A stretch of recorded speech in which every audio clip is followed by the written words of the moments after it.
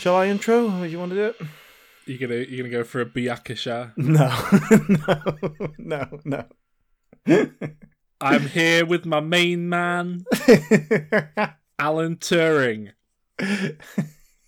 Respect. No. You're not gonna do a sort of Richard Madeley. No, let's have some dignity. Hello and welcome to this week's episode of Diminishing Returns. Just your two regular guys here today. That's me, Alan, and over there is Sol. Hello. Not going for the Byakusha.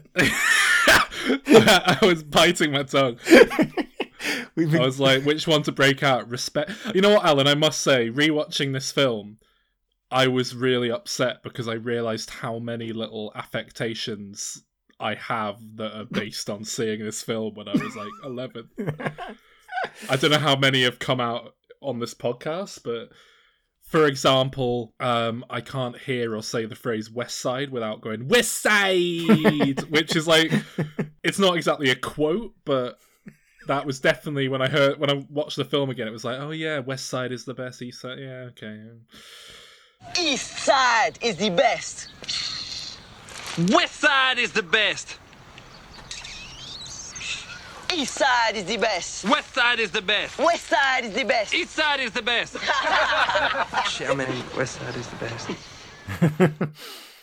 best. Yeah, we are, of course, talking about Ali G today. So, more specifically, we're kind of doing a loose double bill here today and next week. We jokingly, like, it well and truly was just like, that'd be ridiculous. On a Diminisode, we joked about doing Sacha Baron Cohen season. Yeah. That Diminisode episode, I believe, is titled Sacha Baron Cohen season. Maybe we should do Borat or something. Come on, as if we're not going to do Ali G in the house. This should be our next season. The Sacha Baron Cohen season. Everything, Ali G in the house to Borat to Grimsby. Oh, I haven't seen Grimsby. Neither have I. I'm very tempted though. And it was a joke, but I also think Borat is quite an interesting film to talk about. And so basically what happened was I went, fuck it. I feel like rewatching that film. I haven't seen it in, God knows how many years. I want to see if it holds up.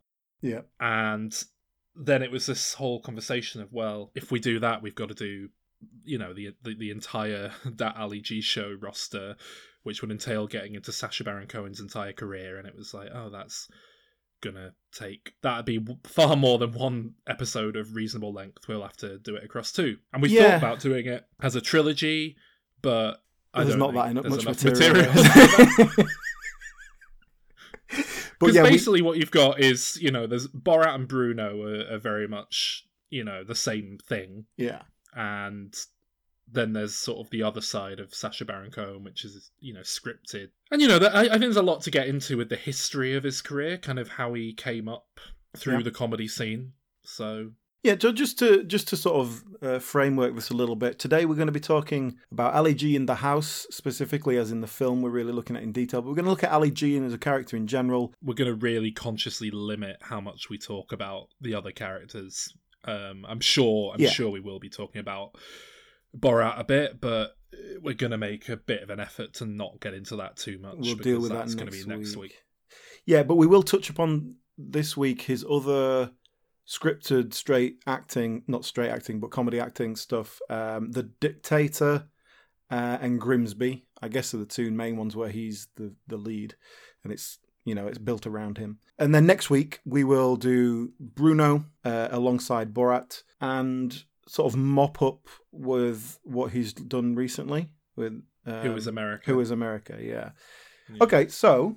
Yeah, I think this is going to be a really interesting episode for our American listeners, because I listen to a lot of, which I don't listen to many pop culture podcasts, but the ones I do listen to do have a real thing for Ali G, because obviously he ultimately went over to HBO and was this kind of cult thing on American television, but I don't think any of them quite understand what they got fully. Do you know what I mean? When you hear them talking about it, I don't think they really know what the deal is. So Americans, you're gonna hopefully love hearing about how the rights between seasons of the show all break down and that sort of tedious bullshit. I'll take you right back there, Saul. I assume you're a bit too young, but I watched the 11 o'clock show. I was 13, 14. It was perfect for me. You know, it was right aimed at my age group.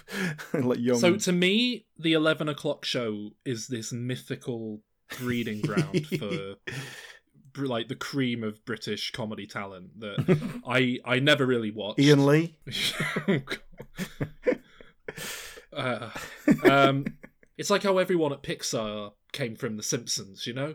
It's just, it's baffling how much talent they kind of discovered. And we should say for people, because, you know, I think a lot of our listeners are certainly younger than us, and I barely know what the 11 o'clock show is. It was just a kind of topical magazine show, wasn't it? But like comedic and quite punk rock in its sensibilities. A little bit anarchic, yeah. But classic Channel 4 stuff, really. And this really was, as far as I know, just like, yeah, we'll do a bit of a sketch that'll fill 3 minutes, and then we'll do like a little animated thing for 30 seconds, and then we'll just have a monologue to camera about the news. And I think they did deal with topical things. Oh God, I watched an episode on YouTube last night. I actually, skimmed through it, but it was like being back in my childhood. It was unreal. Every single thing they talk about, Princess Diana, mad cow disease, Spice Girls. Well, Gary Glitter turned out to be the only man in the computer shop with his web pages stuck together. Jerry Halliwell's gone blonde and lost her ginger twat, and Vanessa's lost 13 stones. That'll be her husband leaving her. Cliff Richard has gone into the charts with Millennium Prayer. Now, that's the words of the Lord's Prayer set to the tune of Auld Lang Syne. Now, I'll go over that one more time. Words he didn't write, set to music he didn't write. It can only be improved if it was a song that he didn't bloody sing. Tony Blair's You're Scary. In a nice way. Every joke was like the most 90s stuff you could possibly imagine. It was unreal. You're saying Breeding Ground there. Obviously, Ali G came from that as a pre-recorded segment on the show. And he is not even, I would argue, not even the biggest deal to come out of this show. Well, the other person who was, the first time I ever saw him on TV, it was Ricky Gervais. He is the big standout. Yeah, him and Sacha Baron Cohen are the two big standouts. But it goes beyond that.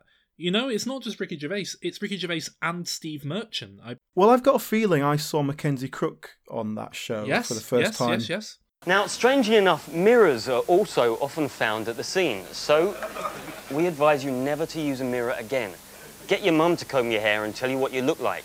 I do, and she says I look lovely. Yeah, I mean, you are absolutely correct. He is one of the people who the show kind of, I think, discovered pretty much. On that note, Jimmy Carr appeared a few times. I'm assuming doing a bit of stand-up. Ben Miller appeared a few times, doing a bit of comedy stuff. Robert Popper, our mate, we've spoken about him before. Yeah. Rich Hall, he was, I think, something of an underground comedian before the show, but he was on it and he wrote on it, Dom Jolly, who went on to do Trigger Happy TV. I think he was basically doing Trigger Happy TV here, maybe a bit more interview focused, but yeah, Dom Jolly probably means nothing to anyone who's not a British listener, but he had a show called Trigger Happy TV, which was a really good, actually, bit of hidden camera prank stuff. Probably a solid case for the best hidden camera prank show of all time, because most of those shows, it's like one or two things that they spend 20 minutes prepping and then they do a big prank and then it's all over, whereas Trigger Happy TV is just prank non-stop. Hello? I'm in an art gallery. No, it's rubbish. Yeah, total rubbish.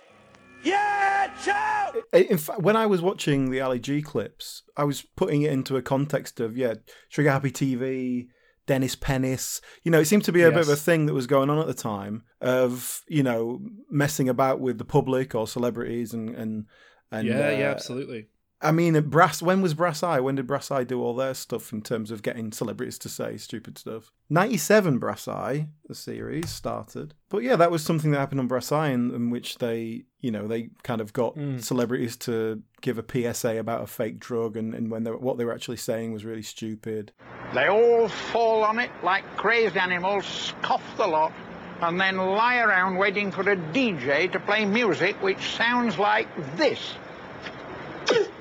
Now, to the speeded up brain of a user, that sound lasts for 4 hours and sounds like this.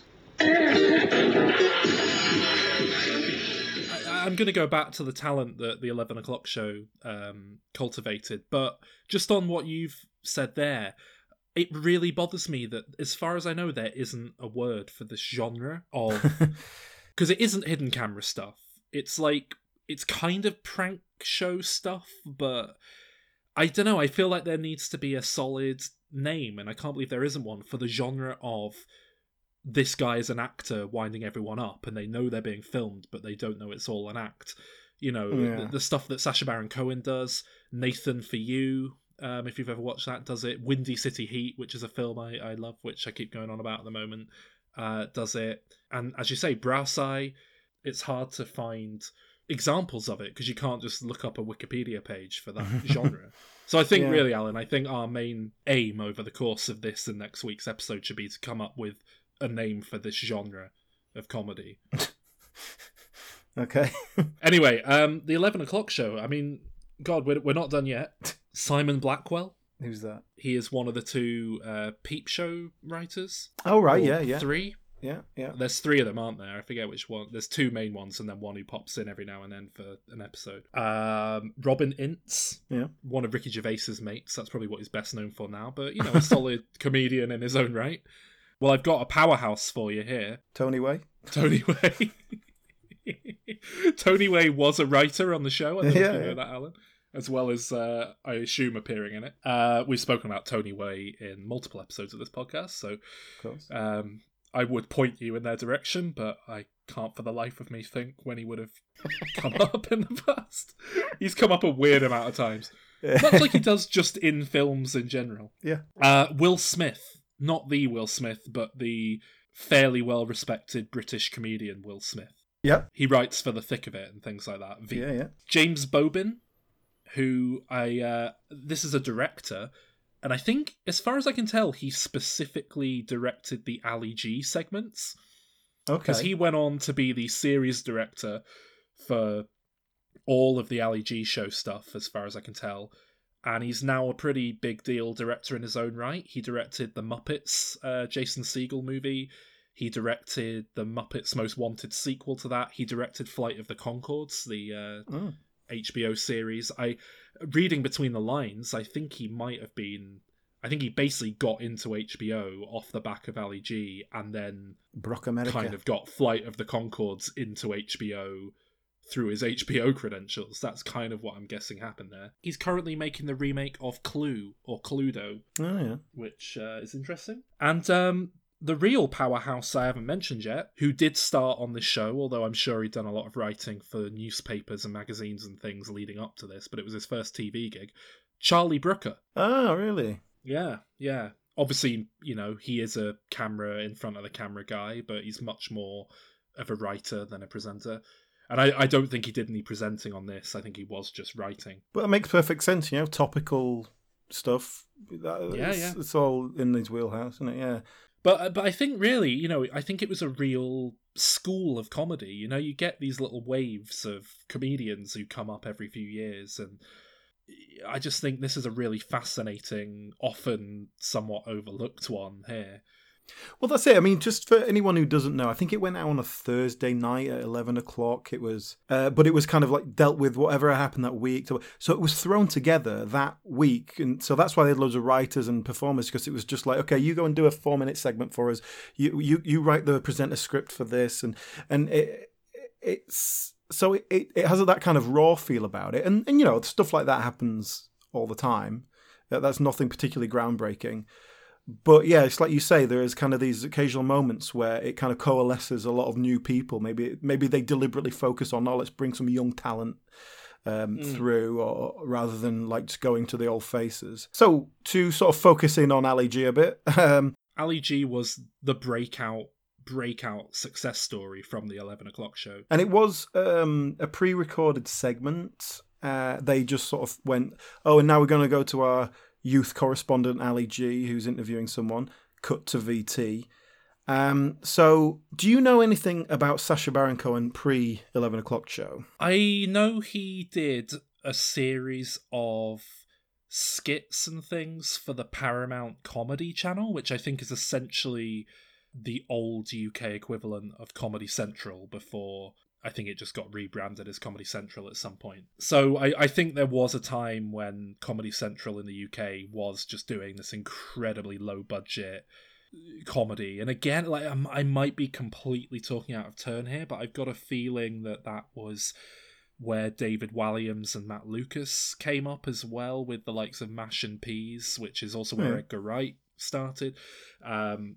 Which would make sense, actually, because I don't know if you know this, Alan, but Matt Lucas was a writer on that Ali G show. I did notice his name in the credits, yes. But yeah, so I think he was just this sort of comedy guy doing weird little skits for little digital channels, managed to get a mainstream platform on Channel 4 in the era when Channel 4 was all about finding these, alternative comedy voices. I mean, God, this era of Channel 4 was also, as you say, Christopher Morris left the BBC to go and do some Channel 4 stuff. Adam and Joe started out on Channel 4. There was a whole wave of comedians beyond the 11 o'clock show who kind of were coming up around this era. It was just your overnight success story is kind of how I remember it. Obviously, I was very young, but Ali G was this complete sensation.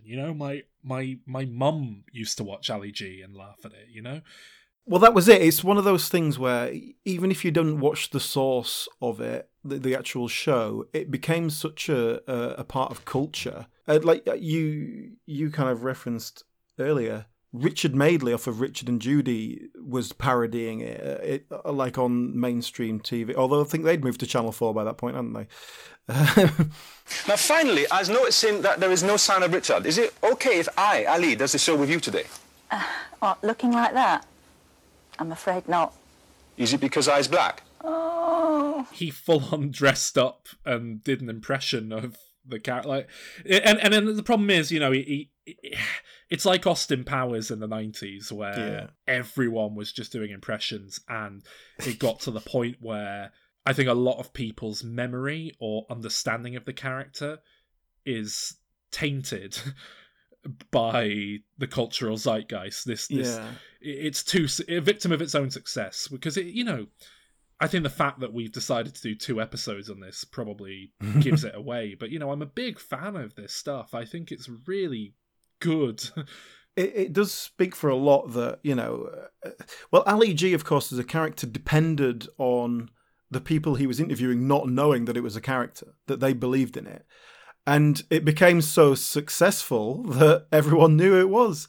Even 80-year-old politicians who he's interviewing would know who he is because it was so mainstream. This is exactly what I was talking about when I said I think Americans might get something out of this episode, because I hear a lot of, I don't like that first series, and, they didn't do enough pranking people and blah, blah, blah, blah, blah. And it's like, no, you don't get it. Like, Ali G was made to go out and prank people in the real world, but he was like one of the most famous faces in the country. Without exaggerating, I think he was probably at a point one of the most like top 10 recognizable TV personalities, certainly. And so you just, like you say, you couldn't begin to dupe anyone. So although the 11 o'clock show in the first series of the Ali G show, that Ali G show, even before he went to America as such, it was still all the segments were filmed in America, like the studio stuff where everyone kind of was in on it. Almost all. He already had to go to America by that point just to be able to do his job properly. And then it was so successful, Channel 4 had to give him his own show, a spin-off. But at that point, everyone knows who he is. You can't do that anymore. So what they did was they gave Ali G these kind of lengthy monologues and skits, which were the first real indication of Sacha Baron Cohen's talent as a writer rather than a prankster. You know, they were sort of funny, but I think inarguably the weakest aspect of the show by a mile. They would get a musician on every episode to perform a song, and he'd kind of fuck it up with some like DJing jungle over the is top massive. I can't sleep tonight. Everybody's saying everything is alright. Still I can't close my eyes. Yeah, whatever. I'm seeing a tunnel at the end. I'm gonna add just a tiny bit of drum.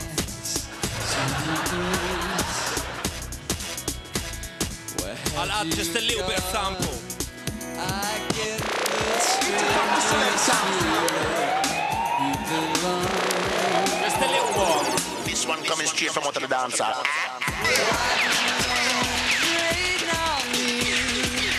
Even when the sun is shining. Just a bit of advice, you don't need that.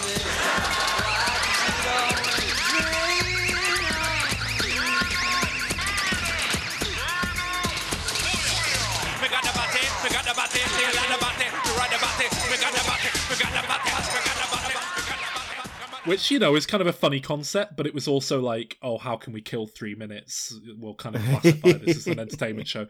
They would have a big celebrity guest on, talk show style, who was obviously always in on it and knew it was all a joke and just came on for a laugh.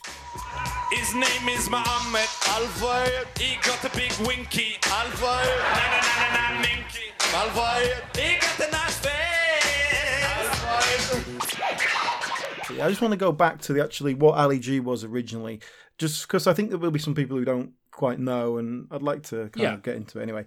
So what he did on the 11 o'clock show, his segments were, they cut to him, and he would go like, yo, I was here with my main man, and he'd be interviewing someone, and it was generally like an old politician, like people in their 70s and 80s and it was playing on the idea, and they'd obviously gone to these people and say, oh, it's like a Channel 4 youth TV program, he's a presenter, and they totally, from what it seems, certainly they totally buy into this as a real character. And I think definitely in those early stuff, it plays as a real character. I think later on it gets a bit more exaggerated. The people in those segments, they don't come out looking particularly stupid. They just look slightly out of touch, and they're trying to do their best to communicate with someone who they have nothing in common with in quite a polite and friendly way. I think Ali G and Borat and Bruno, I think it is a real litmus test for, like, is this a nice person or not?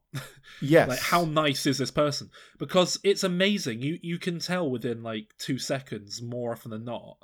You can just make a snap judgment on someone's character. And I think it's far more extreme when dealing with Americans, for whatever reason.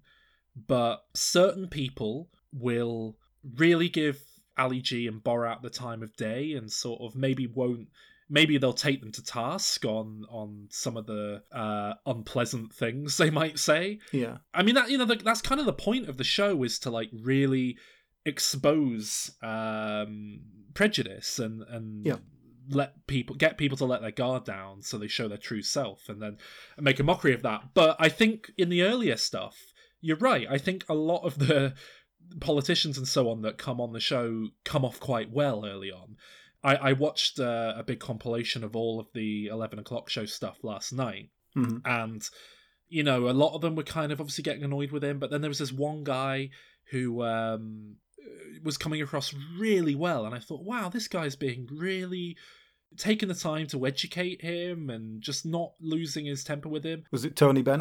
But I missed who it was at the start. It was Tony Benn. And then when he said, like, thanks to my main man, Tony Benn, I was like, oh, God, it's Tony Benn, of course. Of course it's Tony Benn. Yeah, of course it is. For real, there's girls in my estate or whatever, they're 16, 17, they already got one kid, and they see something nice in the shops.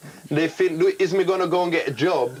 Or is me going to go and get welfare, then me can sit on me batty and watch Vanessa or whatever? No, come on, you're not living in the real world, my friend. You're living in a world where everybody's just so bloody greedy that there's no hope of building a better society, and that's why we're in a mess. For real.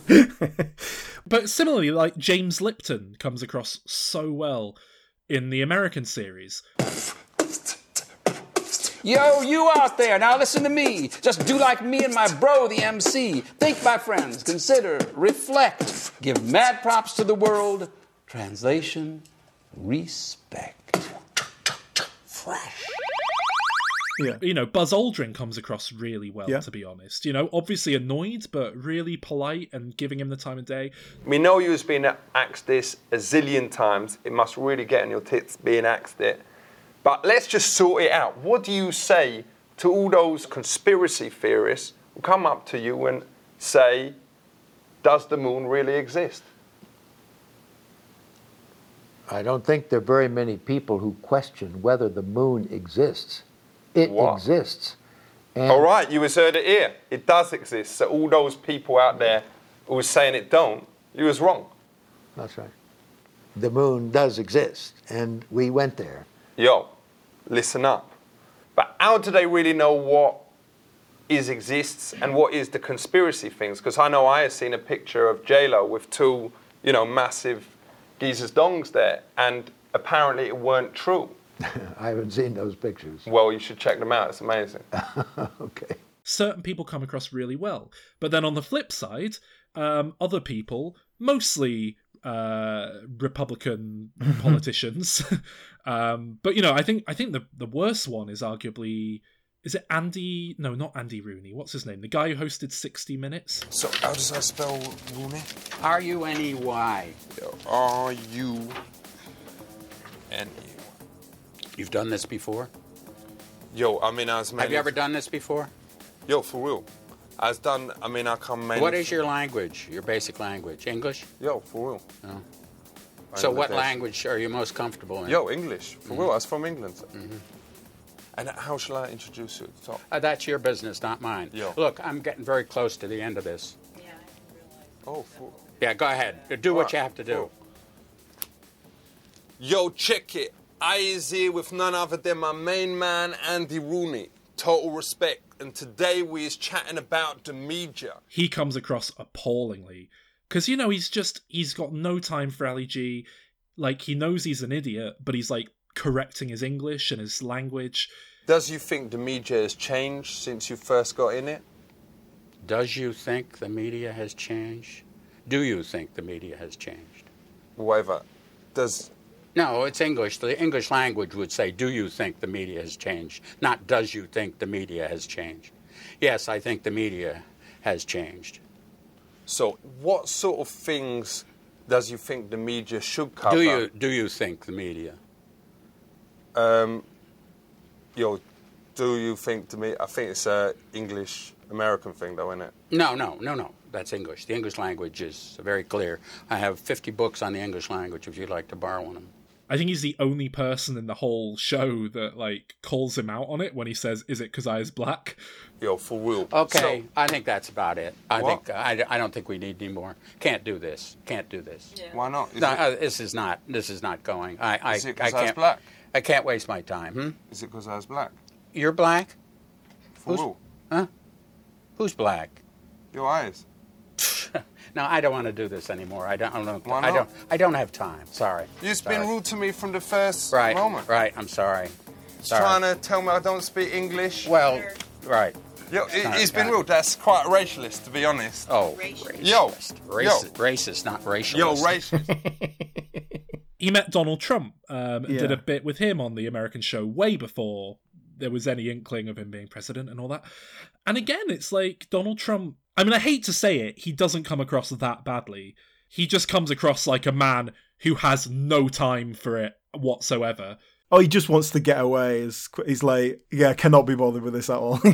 yeah. And all things considered, he comes across quite well, really, compared to the sorts of people that are on the show usually. But basically, I was rewatching some of the earlier stuff, the 11 o'clock show stuff, and I haven't seen it for years. I was pissing myself. I was sat on my own in my room, laughing out loud, and that doesn't happen to me very often. So I was really enjoying it. And then I watched some of the later stuff, and basically the American stuff, and it didn't have the same impact on me. I wasn't laughing as much. Really? Yeah. I'm the exact opposite way round. I was trying to figure out why it is, really. And certainly the earlier stuff, It's like they've just tried to get in touch with whoever they can who will agree to an interview, and then they've had to work out what are they going to ask them, what are they going to say. I mean, to be honest, the earlier stuff feels like it doesn't feel a million miles away from something I could do. You know, I feel like if I went out with a camera and pretended to be an idiot with someone for an hour, you could edit it down to something like that. Whereas I think as the show goes on and they obviously hone the craft, and you'll see as well, they full out like remake sequences that they did in the UK with American people and sort of think, I'm going to try this again, but I'm going to do it a bit bigger. I'm going to say like the same sort of joke structure of, there's one where he's talking to etiquette coaches and he's sort of saying like, you know, this is Borat actually, but he's saying, you know, is it polite to talk about needing the bathroom? And they're like, no. And then it cuts to him at a dinner party going like, I need a shit and all that. And it's like, that's pretty much a scene for scene remake of a sequence he did in the UK with a load of stuffy British people. What subject do we talk about? It's anything really. It depends who starts it. I mean, you could start off by, what would you say? Well, anything that comes into your head, really. Yes. It is very nice. My wife, she is dead. Why? What happened? What happened? Sir Helen, please you tell me what you can talk about at dinner. Okay, what you want to think about is pleasant things. My wife is dead. Oh, I'm so sorry. Is it okay to talk about what I did last night? Yes, as long as you don't go into lots of details, whether it be, yes. I don't know. Oh, yes, if you said, yes, I went to see a film last yes. night, or... Last night I have a sex. Right, no, so I told you shouldn't mention your, what you did last night. No, never. You said I can say what I did last night. You can say you went to see a film last night. But it was nice. She was lovely.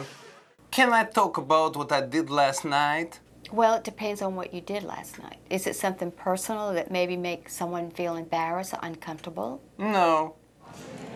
Last night, I had a sex. I beg your pardon? Mistake. I had with a woman from Gambia. I do Oh. In America, we don't discuss that. But she was a nice high five. She was. You're in trouble, George. And how do I say? I do not want to be. What if I need to do a toilet? You just say, oh, just excuse me for a while. Please excuse me. Yes? I will go for a minute. Yes. Okay. Certainly. Yes. Please excuse me. Certainly. Thank you. Okay. So. Would you like some more potatoes and peas? Because you haven't had any meat. Would you like some more? Oh, we have a pudding. I had a good shit.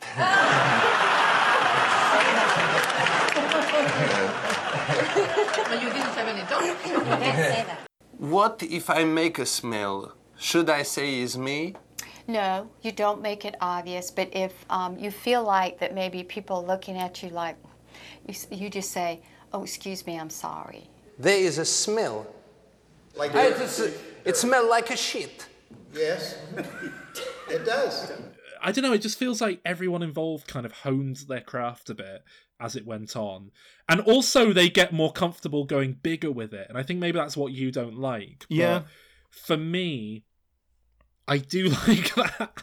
I like I say, I just think, you know, again, to pull out an example with Borat, the likes of Throw the Jew Down the Well, which is an infamous sequence in the TV show where he goes into this bar, real redneck bar in Tucson, Arizona, and they introduce him as, oh, it's this crazy foreign guy who's going to come up and do a song for open mic night. And he goes up with his guitar, dressed up like an American cowboy with, you know, a US flag clothing on. And he starts singing this song, In My Country There Is Problem, and he's going on about transport and the issues with transport. In my country there is problem, and that problem is transport. It take very, very long because Kazakhstan is big. Throw transport down the well. Come on! So my country can be free, so my country can be free. We must make travel easy. Then we have a big party. And everyone's looking a bit like bored, but we'll give this guy the time of day just to be polite because he obviously loves America, and if you like America, I guess we have to like you back. And then he moves into another verse. In my country there is problem, and that problem is the Jew. And the bar lights up. Everybody money, they never give it back. If you see the Jew coming, you must be careful of his teeth. You must grab him by his money, and I tell you what to do. Everybody, throw the Jew down the well, so my country can be free. So my country can be free. You must grab him by his horns. Then we have a big party. It's one of the most perfectly crafted comedic sequences of all time, I think. It's also one of the most depressing bits of human interaction that ever captured on film and put out there. I think it truly counts as art.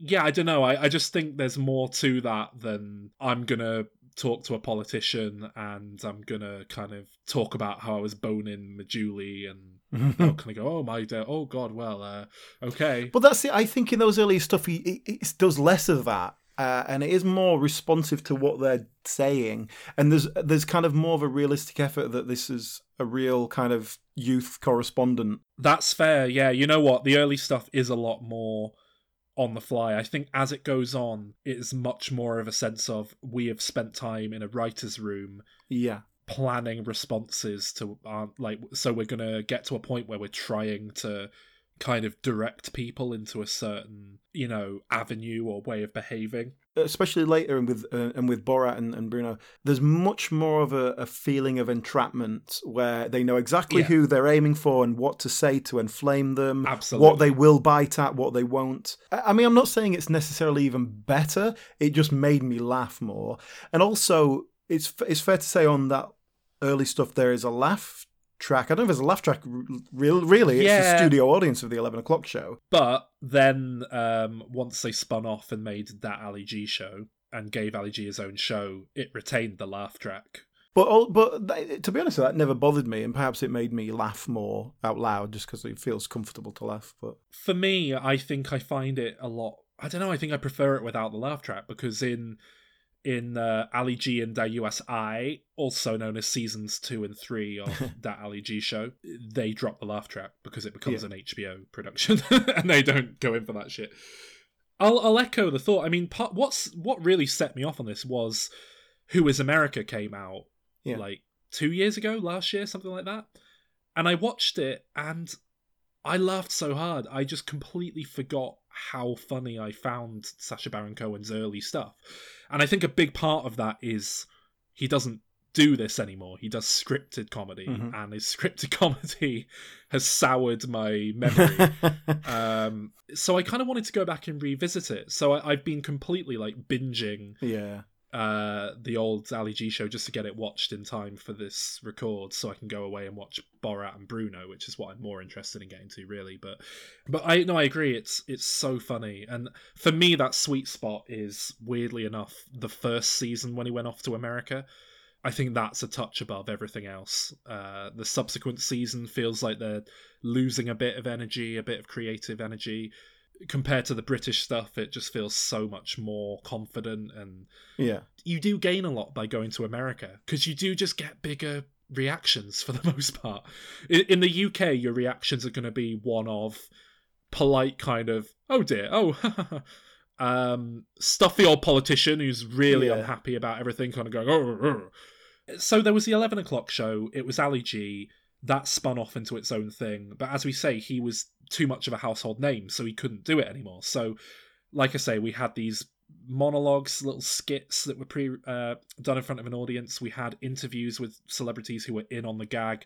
There were musical performances from celebrities who were in on the gag. Yeah. And then occasionally they would throw away to, like you say, these pre-recorded sequences, and with a few exceptions, they are almost entirely Ali G going abroad because people don't know who he is, like you say. Or featuring Borat, they added in a new character who could still go around harassing people in the UK because people didn't know who he was. And I say new character, I mean, I don't want to get too ahead of Borat because next week, but Borat was actually, I think Borat might even predate Ali G. He was one of his earlier characters he was doing on the Paramount comedy stuff, apparently, and then he got heavily reworked and turned into Borat as we know him. Yeah. But yeah, and it was very much built as a kind of, right, we want to get a bit of this sort of prank going out and about comedy stuff in here, but we're going to have to pad it because we can't possibly do a full show of that anymore. But to be honest with you, like, I've watched most of that just the last couple of days, and I quite enjoyed it. I still worked for me, and even the scripted stuff, the monologues and stuff, it worked. I don't know if I would want another series of that, but like in the small doses you got it in. They did song and dance numbers. It always felt quite silly and fun. Yeah, I agree. It's a good show. I think the thing with Baron Cohen is when he's doing his thing, his his comedy prank stuff, I think that is, that approaches levels that are completely sublime. Yeah. When it's at its best. It is like some of the finest comedy you'll find out there. It's intelligent, it's funny, it's satirical, it says something. And I think when you get into scripted territory, it's still kind of funny, but it goes from being highbrow, legitimate art to like the lowest of the lowbrow comedy like you could possibly find. It just becomes a load of knob gags, basically. Yeah. And with that very clever segue you just did, shall we talk about Ali G in the house? Well, yeah, I mean, basically that's it. So, peppered into that Ali G show, a bit of lowbrow nonsense works. It's fine. And I should add, it's also world building as well. I think that sort of does a lot for it. But then... they got one series of that Ali G show out. I think they then realised, well, we can't really do any more of this because the whole thing's going to have to be in America, and who's going to pay for that? And everyone knows who Borat is now, and blah, blah, blah, blah, blah. So instead they just went full in cash cow. Let's do an Ali G movie. Ali G, the character and what he does, is cheap. You need a camera and a director and maybe, just go out there and film something documentary style. Because you are essentially shooting documentary as to what it is. So much cheaper than doing a proper film. So it's interesting that they chose to go down the scripted film format. Yeah, I do find it interesting. And I suppose, on one hand, it's very easy with the hindsight of Borat. I mean, again, I don't want to get ahead of next week too much here, so I'm going to really pull my punches with what I want to say. But, I mean, look, basically, Borat pretty much invented a new genre of cinema that hadn't been done before. So I think, really, people just didn't think, we can do a kind of documentary feature film and people will go to it. I think that's really all it comes down to. Having said that, I remember before Borat came out just being like, they should just do what they ultimately did with Borat. So, it probably just wasn't presented as a viable option. And I wouldn't be surprised if Sacha Baron Cohen himself maybe thought, there's a real expiration date on what I'm doing, so I need to write something and transition into just being a comedy actor, a writer. Well, I've just looked it up. Jackass the movie was 2002 as well. So I was just trying to think of that is essentially, just going out there and filming stuff. Can you make a film of that? It's a TV show. And they did, it was a big success. So yeah, I guess they weren't doing that before. I remember when that came out, everyone was like, what? It's just... Yeah. Is there a story? No, it's just Jackass. Oh, okay. That was a bit of a hard sell for people at the time, I think. It was quite an odd concept then. Yeah. So... But also, as we mentioned with the show, Ali G was too well known. What are you going to do? Go out and film? What are you going to film? Well, they could have easily done Ali G Goes to America. Yeah. And that's the whole movie. But they didn't. They did Ali G in the House, into House of Commons, I guess, where Ali G, through a series of coincidences, becomes an MP. I think we're going to be talking about how this stuff has aged a bit, but I just want to start off with the most obvious weird bit of aging is just it joins. It's one of many sort of political satires that basically see a moron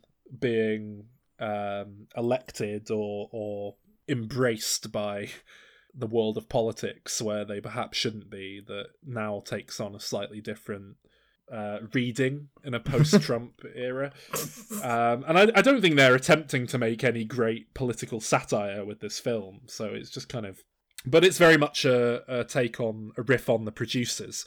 The idea is these two conniving politicians want to get Ali G in on the guise of him appealing to the youth vote, but sort of thinking, no, we'll get the worst guy we can and it'll completely destroy our party from the inside. Ha ha ha ha ha, the evil plan. The idea is it's the Deputy Prime Minister. He's trying to embarrass the Prime Minister so that he can take over. That's basically the idea. Yeah. Well, in fact, the original point is to make him lose the seat. So he just picks a deliberately bad candidate. Again, he's trying to embarrass the Prime Minister by losing a by-election. And then they accidentally wins the seat. So then he encourages him because he thinks, we can make him part of the government and then it'll become more and more embarrassing. But Ali G just keeps having success after success through a series of comic events. With this fictionalized, scripted version of Ali G, we see much more of him. We see him in his home environment and everything. I mean, why is it so bad? I guess is the question.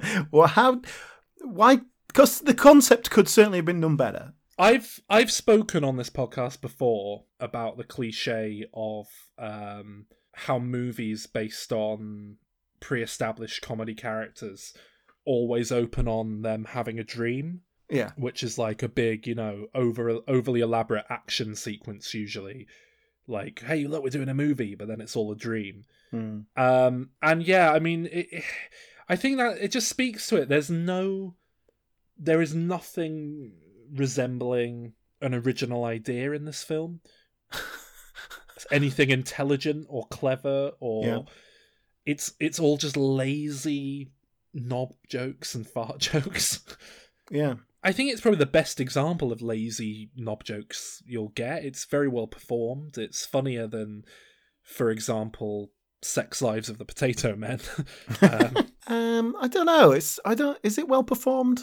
I don't know if that's true. You've got an endearing comedy character, performed by someone who's very comfortable playing him. I think Sacha Baron Cohen is a very good actor. Well, I don't know if he is. See much of it. Yeah, I don't know if he is. You might not see much of it here. But the thing is, I think with this, the character of Ali G we get in this film is different to the character of Ali G that has been previously established. Yeah, that is true. It doesn't work. It just doesn't work in the same way. And also, the tone of comedy is completely different to what we've seen before as well. So, who is it serving? Like, what is it for? Well, this is it. We amazingly haven't got into it yet, but the basic concept of Ali G is that he's like a white kid trying to quote unquote be black. That's sort of the gist of it. And there's hints that he's perhaps from, certainly in the film you see he's from a middle class background. You don't really get any of that in the TV series, but the joke was partly about, making fun of people for cultural appropriation, I suppose is what you'd call it. So, I mean, one of my big notes, really, on that note, is that there is I don't think anyone really thought about it at the time, but certainly watching it now, it's hard to overlook the lack of diversity in this film. It's so white, and it shouldn't be. This film should be about Ali G, meeting a black guy who doesn't like I don't know, it just feels like there should be black characters in this film who either Ali's mates who he's trying to copy and be like, or like an enemy who doesn't like that he's. I don't know. It seems like such a. But that's it, right? I think my problem with this is, compared to the character that we've seen previously, is that what we saw of Ali G before, I didn't get that he is a middle-class kid playing this thing. And I think that might have been the original concept, but it just doesn't come across. Yeah. What I got was that this is this young man who is like that. And you can argue whatever cultural reasons he's taken on certain things. But ultimately, when he's talking about dealing drugs and stuff, it's legit. He does do that sort of stuff. Oh, completely. And he may exaggerate it, and he may be, ultimately a bit sadder than he is. But he's like still a kid that is kind of knocking about the streets. But now with the film, they very much make he's a middle class kid playing this thing, and actually the hood is Staines, and obviously that's a joke that it's from Staines. That's not really the hood, but ultimately that doesn't come across. But in the film, they make it very apparent, and it just sort of the character loses any kind of dignity, I suppose, for a weird word to use for it. Well, I know what you mean. Ali G talks about his mate Dave a lot on the show. Yeah. And he talks about his Julie, his girlfriend. Yeah. And they're these kind of mythical characters who I never really wanted to see them. I don't know. And then you do see them in the film. You meet them, and they're just completely underwhelming. Oh, it's Tony Way. Great. Okay. And I think that's another problem with this, is that Ali G, I think, is presented as a comedic character within the real world, typically. Everyone else is normal, but he's ridiculous. But in this film, very clearly, everyone from Staines, his little quote-unquote ghetto, is a ridiculous character. Yeah. Which kind of takes away from it. One of the big gags in the film is that this MP sucked off a horse. So it's kind of just set in a stupid comedy world, and it just doesn't really... It felt like nobody who had been involved with Ali G made this film. But that's not the case. This was all the same people, or at least, it was, Sacha Baron Cohen obviously shepherding the whole thing through. And the guy who co-wrote it is someone who's been with Cohen like throughout his entire career, still works with him. Someone called Dan Mazer. Is that how? Yeah. And it seems like he worked on the 11 o'clock show as well. There's a consistent through line here, but why have they not managed to keep it consistent? Well, I think it's just because it's a very different skill set. What Sacha Baron Cohen does is a very specific skill set of going out and improvising comedy based on what you have around you, trying to dupe people, not corpsing and giving it all away, coercing people into behaving a certain way. That's a very specific thing he's doing, and nothing about that really suggests that it equates to being a good writer or actor. Well, all right, but I think Sacha Baron Cohen's a good actor. I think he's a perfectly good actor. He seems to be much better in things that he's not creatively involved with. Well, so you preferred Ali G in the Madonna music video? Is you Madonna? Are you my driver? Is you Madonna? Your Babylons look less big than they do on the telly, but I still definitely would. You wish. I do, actually. Hey, Mr. DJ, put a record on. I wanna dance with my baby. Yeah. As opposed to the music video he did with Shaggy for Me Julie. Me go some and make a connection. She hear me voice and get a nipple erection. We be banging to a Shaggy selection. One time for my Julie. Julie. You know me love it, yeah, truly. From it down to me coolly.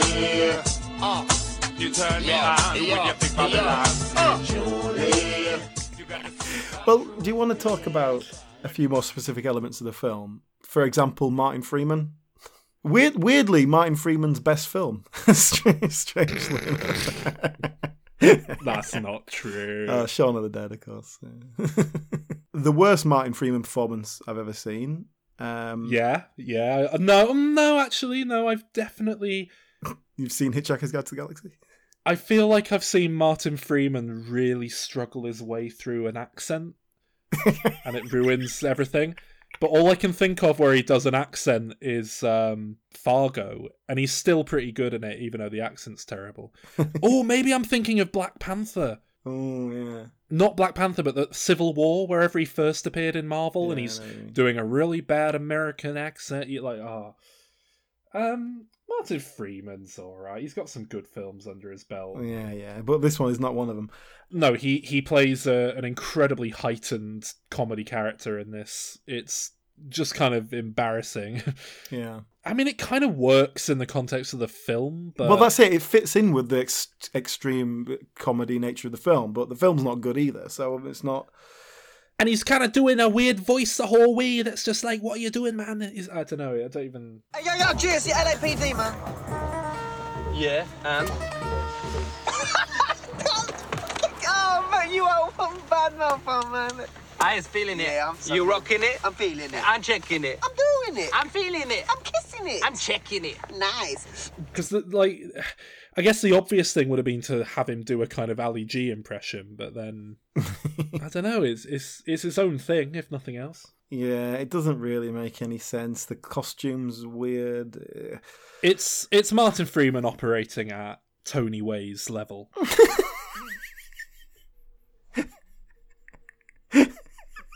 Tony Way, of course, being the actor who plays the other friend.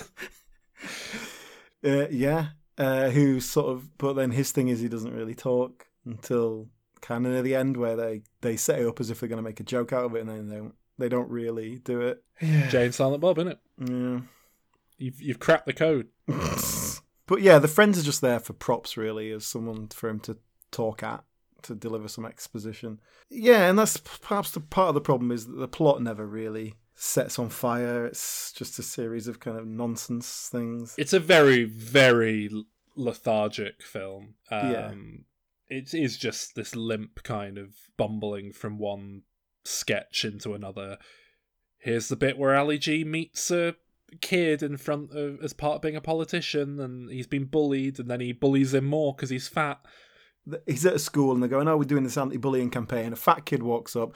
Well, a normal kid with an obvious fat suit on walks up. I was going to say, he's not even fat. They couldn't even find a fat kid. He's like got a normal face and then his body just looks like he's got a pillow stuffed down his shirt. And Ali G so they go, this kid used to be bullied, now he's much better. And he basically just goes, you're so fat, eh, fatty bum bum. And that's the joke. Whereas it would be so much better, and in keeping with the Ali G character, if they'd done it for real and he'd actually gone to a school and met a fat kid and just been like, "Oh, fatty bum bum," and then like made a real kid cry. Well, that would have been good. Yeah, even as a scripted thing. But if he goes up to him and he was like, "Oh yeah, and you were bullied for being fat," and he was like, "What? No, I got bullied because I'm ginger or whatever." He's like, "Oh yeah, you're fat and ginger, aren't you?" Do you know what I mean? Like something a little bit more subtle than that. That he's still insulting him. Like there was subtlety to Ali G. There's no subtlety to this film. Yeah, I must say I'm surprised, Alan, that you're coming in so negative here, because I remember talking to you at university about this film, and you really, I think you got on a horse and like defended it against everyone else. You were like, well, I think it's probably the funniest film I can name. What? I did not say that. You were saying it was like one of your favourite like films in terms of how funny it was. Oh, I don't know about that. I mean, I don't think we've ever really gotten into the area of guilty pleasure beyond Calvin on this podcast. Obviously, like everything Calvin likes is just guilty pleasure. I don't think I've ever really spoken about a film where I really like it and I know I shouldn't. But I don't know, this is something of a guilty pleasure for me, this movie. Because it objectively, it's bad. Yeah. And like, it's a piss poor use of Ali G and, you know, the talent involved. It's just, you know, it is just like shite. It is crass, lazy shite. But I've watched this film more than I've watched most films at this point. And, you know, I don't dislike it. I can't help but kind of just sort of go, he said the MP sucked off a horse and he did that. That's the best bit in the film. I will say, like, the set dressing, you know, like the music in this film is great, or at least it helps build a world around Ali G and his character really nicely. I don't think it's a well-made film, though. No, I don't at all. Like, it's not well edited or filmed or anything, you know? It's just very mediocre. And I love Ali G, and so there's a lot of goodwill that gets spent every time I watch this film. But it does do a lot to carry me through it. And I do like Sacha Baron Cohen as an actor, right, and a performer. I think he does do a good job playing Ali G. I switched my brain off and it was still below me. It's below me. Because, and I can appreciate a shit comedy, you know that. It's like if I go to a pub and it's not my kind of pub, but it's a really hot day and I'm thirsty and there's nothing on the tap and I think, fuck it, I'm going to have a pint of Foster's. Like, in the right context, I might drink that Foster's and go, you know what? This terrible, shitty beer serves its purpose as a cheap drink in this pub on a hot day to quench my thirst. I'm enjoying this. And that's what Ali G in the House is. It's objective shit that serves its place, and, you know, it's a completely wasted opportunity. It could have been so much more than it is. But I don't dislike it. I give it an incredibly generous 6 out of 10.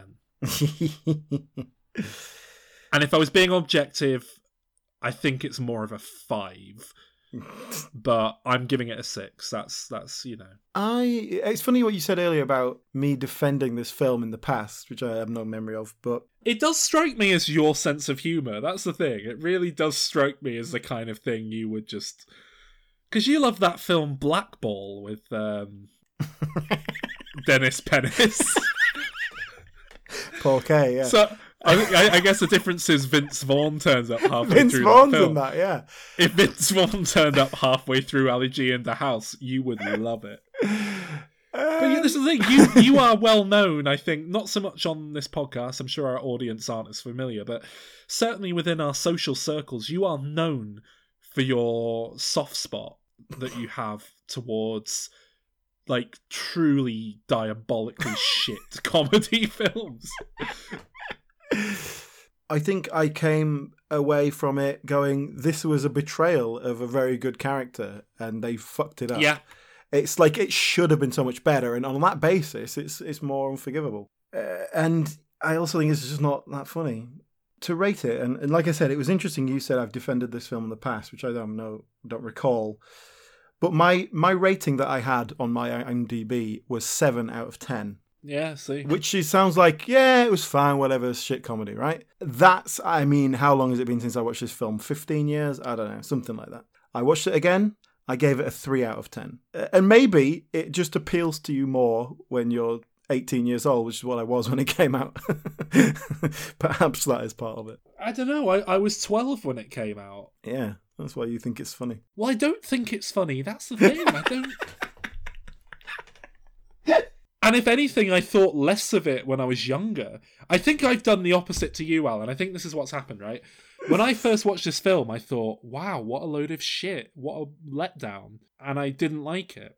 And I think I've come round to it not actually being that terrible when you take it as it's presented rather than with all the context behind it.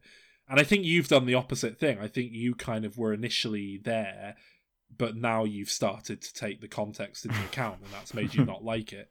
Maybe. Did you notice? I noticed in the credits it says special thanks to Richard Curtis. Oh God! What do you think that's about? I think he's a bit of secret script doctoring. No, I imagine he sent an email off or made a phone call to help them get some money.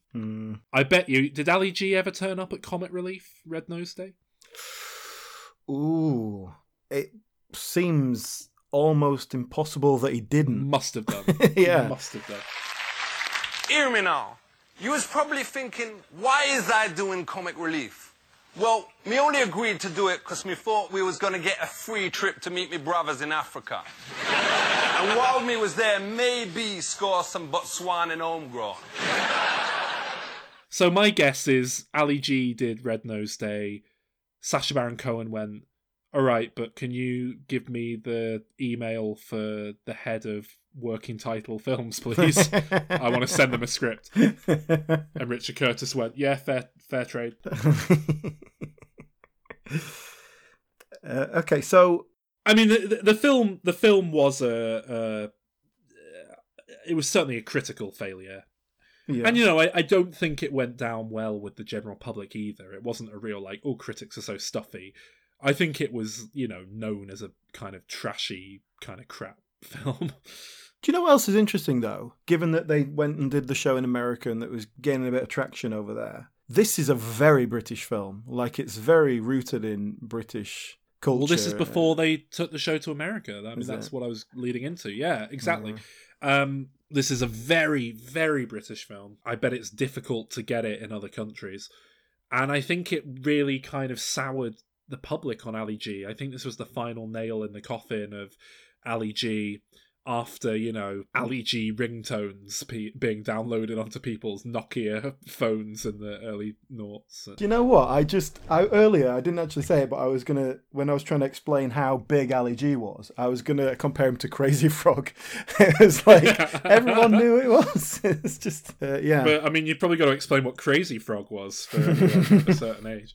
Shall I explain what ringtones are? Because you don't get them anymore. Well, yeah, if we just have a quick look at his career, we're going to jump over Borat and Bruno, basically, because we're going to deal with those next week.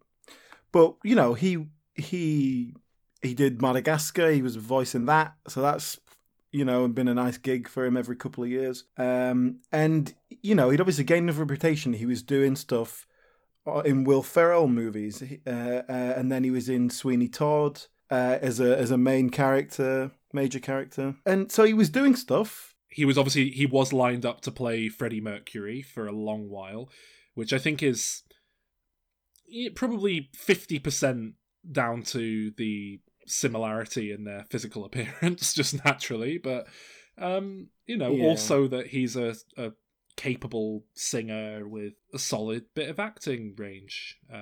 I think if he had played Freddie Mercury, it would. I don't think he's a good enough actor to have pulled it off, frankly. It might have been a really good impression, and it probably would have been a better film, but I don't think it would have been a better performance. I guess my point is, you know, he's done a few things, but he hasn't done much. In terms of as a jobbing actor, he certainly could have done a lot more. But he seems to focus on kind of processing his own films, doing Bruno, doing Borat, doing The Dictator. I think he kind of has a passion project every few years. He kind of, you know, Who is America?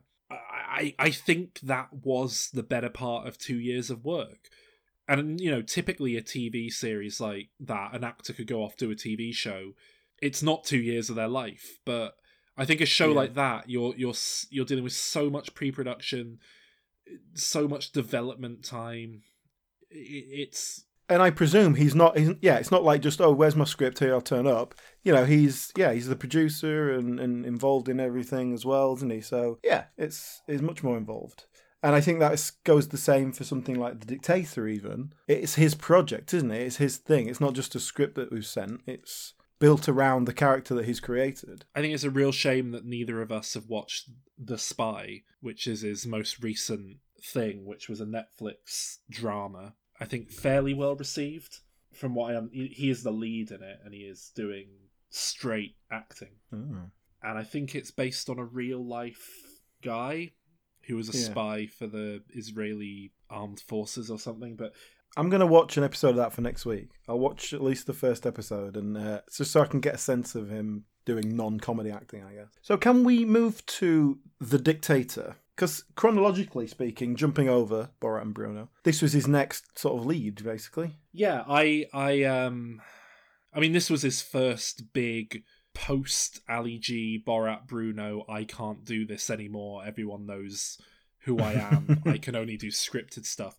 This was his first big leap into the world of scripted comedy on an international American Hollywood scale. Yeah. And also we should add, I suppose, with Larry Charles, his new collaborator who directed the likes of Borat and Bruno, who also directed this film. So, you know, I think I was quite hesitant about this film. I'd been burnt by Ali G in the house.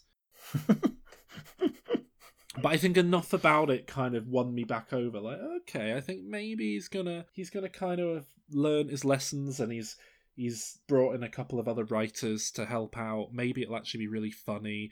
And the fact they're kind of doing a modern take on The Great Dictator, this Chaplin film that I love, I think a lot of, it means maybe he is going after legitimate satire and depth and meaning, which, I mean, by all accounts, he was. And then I remember, Alan, we went to watch this film together at the cinema back in London when we lived together back in the day. Oh, really? Yes, I remember very clearly because, I mean, we've mentioned this on the podcast before, but I remember you were in and out of the screen because you were making lots of phone calls about a security gig that you were going to be a bouncer for the Olympics, and then it all fell through. So yeah, The Dictator. I couldn't bring myself to rewatch it for this podcast, which should tell you everything you need to know about my thoughts on this. I did rewatch it. I rewatched it today because I haven't seen it since then. That's a long time. It's 8 years ago, so fair enough. And I knew I wasn't going to like it, but I thought, well, let me watch it properly and see what didn't work. I mean, I remember not just disliking this film, but full on despising this film. Yeah. I hate The Dictator. I don't remember quite why I hate it, other than I think I found it just so painfully, like, not just not funny, but like anti-funny. Yeah. It seems like in The Dictator as well, it's kind of like they're looking at these concepts and never find them. Like, they set up early on that, yeah, he does whatever he wants, he kills people if he wants, he spends money on whatever he wants, but ultimately he's quite lonely. And they kind of play with that idea, and then the ending is him kind of finding this woman that he likes.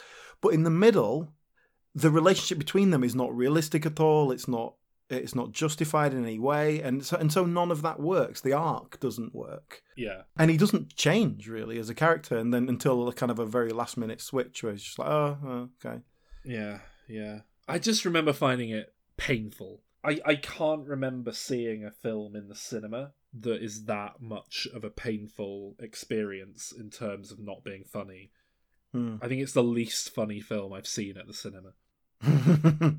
Yeah, I agree. I've just found on Facebook, I don't know if you remember, but back in 2012, I did a load of Microsoft Paint drawings of scenes from films that I found funny.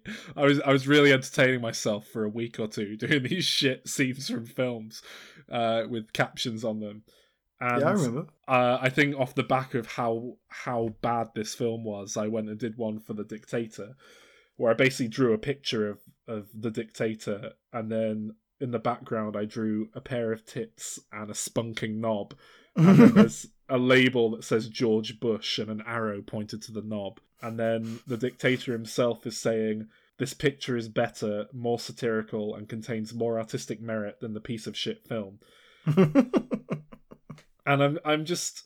I guess we'll have to post this up on our social media or something so people can see what I'm talking about. But it's interesting because I've just found there's like an essay in the comments about my opinion from the day after I watched it. So would you like me to read this out as a time capsule? This might be bullshit. I haven't actually read it out yet, so I'm reading it out in real time here. Let's see. I saw it yesterday and I was shocked at how bad it was. I expected it to at least be like Ali G in the House, which was shit but enjoyable on a guilty pleasure level. Right? So that's pretty much echoing this episode so far. I watched Jack and Jill the night before, and honestly, this is comparable. It really reminds me of The Love Guru, because both have Ben Kingsley, both are absolute shit. This is probably a little bit worse. None of the jokes work. It's all just shit shock humour without any substance to back it up. Some of it was actually just offensive. To me, I'm all for being offensive, but there has to be some sort of reason or justification for it, and this film has none of that. Plus, the characters are poorly defined and the storyline is incredibly laboured every single step of the way. But yeah, the worst thing about it is that it's just so horrendously unfunny. 4 people wrote it. Sacha Baron Cohen and the 3 geniuses that brought us The Cat in the Hat. This is their worst film. Ouch. So yeah, I mean that it's amazing how little my views have changed in 8 years. Yeah, and fair comment, I think. I'm quite impressed with how concisely I summed it up back then. But yeah, wow. So I mean, yeah, off the back of that scathing takedown, I mean, my rating for this film is 2 out of 10, and I hate it. I don't know if you have anything else to say or if you want to give it a rating. The only thing, I give it a 2 out of 10 as well. And the reason it got a 2 instead of a 1 was for the songs, because in it there's quite a few basically pop songs, well-known songs, but done in a kind of, I guess it's supposed to be like a Wadian language. I don't know what language actually they've been translated to. Well, that makes The Dictator our 7th worst film of all time on diminishing returns. And that's fair, you know? Yeah. Seems a bit high to it. I haven't seen Grimsby, but I believe you have. I have, yeah. So, do you want to tell me a bit about it? Yeah, it's a nice 80 minutes, which is what I'm looking for. I do intend to watch it at some point, but it is on Netflix. I think still not. I've it. just still not got around to it. It's that far down my list of priorities now after The Dictator. It is. They do go for legitimate action stuff. It's directed by Louis Leterrier, who did all the Transporter. Yeah, I'm a fan of Louis Leterrier. I think he's very good at action filmmaking. And I think it works on that level. It's got certain like James Bond spoof elements. Basically, the idea is that there's a Bond type suave spy played by Mark Strong, and then his kind of long lost dickhead brother played by Sacha Baron Cohen comes along and kind of gets in his way, and they have to deal with each other and deal with their sort of issues from childhood as well. And it's a lot better handled than some of the stuff, but the comedy level is still so poor and so lowbrow, I guess. And it's just like, oh look, at one point Mark Strong character gets shot with poison in his cock, and the other guy has to suck it out. At one point they get trapped.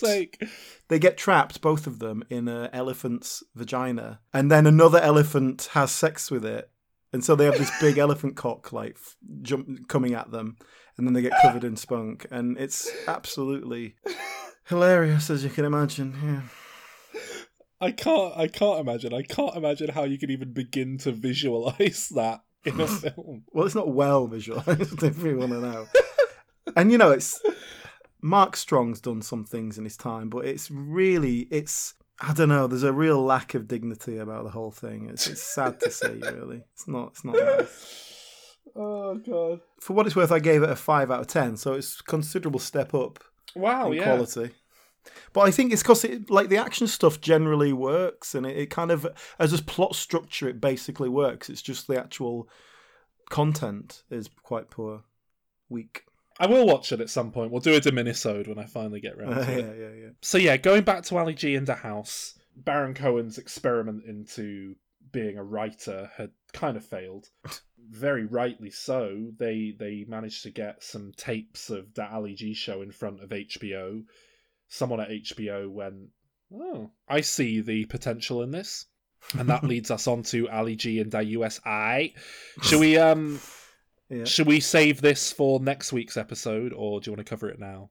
I think we should sign off Ali G. Okay. Most places you look online now will refer to this as seasons 2 and 3 of that Ali G show. Yeah. But it really is its own thing. It was always kind of sold as a separate series. Certainly in the UK, it's considered a completely different show, or at least it was until recently.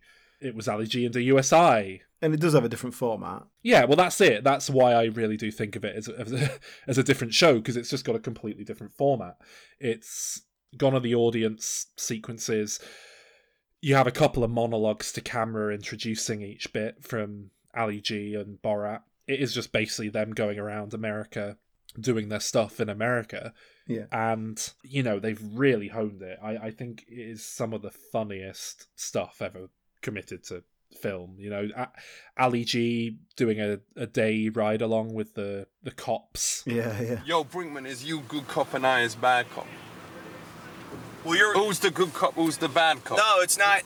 And just trying to be a cop is just glorious. And you know, it's fun because it's not... Some of it is exposing horrible bigotry and is funny on that level. But, you know, some of it is just, like, Ali G being a prat. And, you know, he's with this policeman who's taking him around. And Ali G has to put a call out for these suspects. 3 men. Yo, 3 men. 1 black male, 1 white male. 2310, there's 3 men. 1 brother, 1 honky, and 1... What's the S? Spanish. 1 Spanish. And the second he says honky, you can watch the policeman with him, like, burst out laughing. Crying with laughter. And then he has to take him aside and give him a talk, because, you know, he's in an official capacity. But even then, he's very like, look... We refer to the person as a white male, not as a honky. Why not? A honky in the United States is not a nice term for a male, for a white person. Why not? It's like an ethnic slur. Ah, for real. But they say you can be a honky, but you can still be hung like a donkey. Possibly. Some characters like him come across really well, you know? Yeah, and it's definitely in the context of it. These police are showing a TV presenter around like their training program. So it's not like they're trying to do it legit. They're having a bit of fun with it, and they know that he's kind of just doing what he's doing, even if they believe that he's the real person, you know. But yeah I like that sort of stuff. And you know what a burglary is? For real, I've done a couple. Okay. It did make me think, actually, you know, when I was thinking about the Ali G in general, because I was thinking, like, you know, sometimes the person he's interviewing kind of becomes the butt of the joke, and kind of they look foolish. But sometimes Ali G himself is the fool, and he's the butt of the joke. And I thought that's interesting, this balance. And that completes Cop 101 here at the Philadelphia Police Academy. How'd it go? What you think? Respect. Do you think I can make a good cop? Probably not. But I realised, something you were saying earlier, I realised he says stupid things. If they agree, they look stupid. And if they go, well, no, that's not quite right, they don't. And he becomes the stupid character. Well, to a point. Sometimes he'll say something stupid, but innocent. Yeah. If they kind of humour him or give him the time of day to kind of explain what's up with it, they come out of it really well, generally. Yeah. But if they, like, think, what a fucking moron, and get angry, they don't come across well at all. So, you know, Boutros Ghali, for example, comes across incredibly well because, like, you know, it's this old man who doesn't have a clue what the hell Ali G's doing. But Ali G's there, like, saying, so when you're in the UN, you know, what's the funniest language? When they go up there and they're like, abba da ba da, and he's just there kind of going, oh, look, I can't say that, but smiling and laughing along. And then they get on to talking about swearing and blah, blah, blah. And then he says, like, how do you say shit in French? And Boutros Ghali kind of laughs and then tells him, he goes, oh, it's merde, and, like, teaches him how to spell it. And, like, you know, the fact that he's, like, just being good-natured about it and giving him the time of day means that he comes across like a really pleasant man.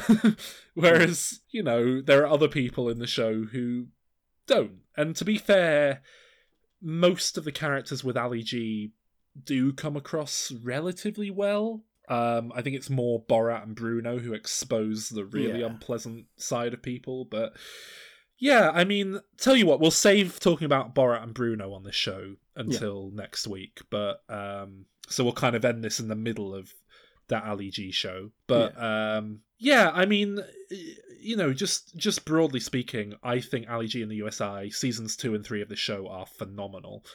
I mean, we rate TV shows occasionally. Do you want to give a rating to the? I haven't really watched enough of it recently. I've been watching the odd clip here and there rather than the full episodes. So I won't. But well, I mean, just not as like an official rating or anything, but just to kind of give people a sense of where I'm at with these. I'd give the British show, that Ali G show, I'd give that an 8 out of 10. Mm-hmm. Like, solid, enjoyable stuff. But I would give Ali G and USI seasons 2 and 3 of this show a 10 out of 10. It's about as good as, you know, what it's trying to be could possibly be, if that sentence makes sense.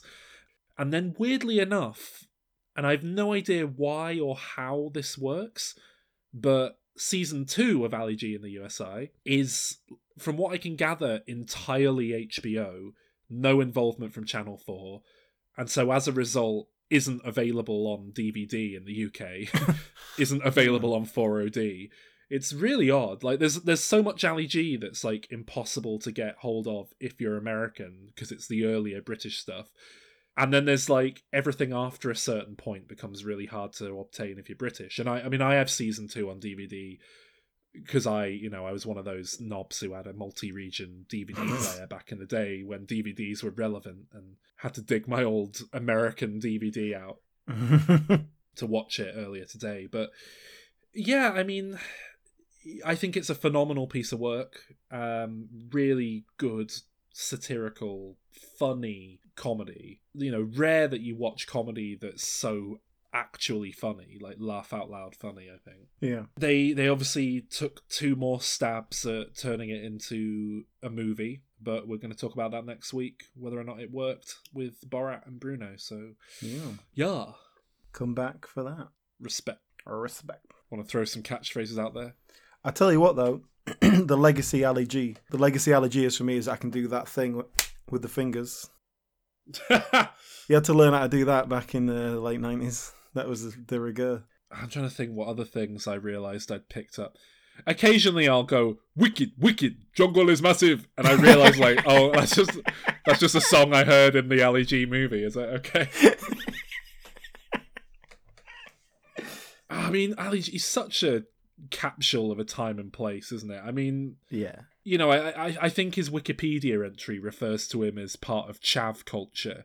And I don't think that's entirely accurate. I thought the same thing. I don't get chav from that. That's not what I think of as chav. But he isn't a chav, is he? Because chav suggests a degree of antisocial behaviour that Ali G doesn't really get into. But I don't really know what you'd say. I don't know what culture he is part of, what subculture he belongs to. Well, it's Tim Westwood, isn't it? That's all it is. It's exactly. Yeah. All right, next week.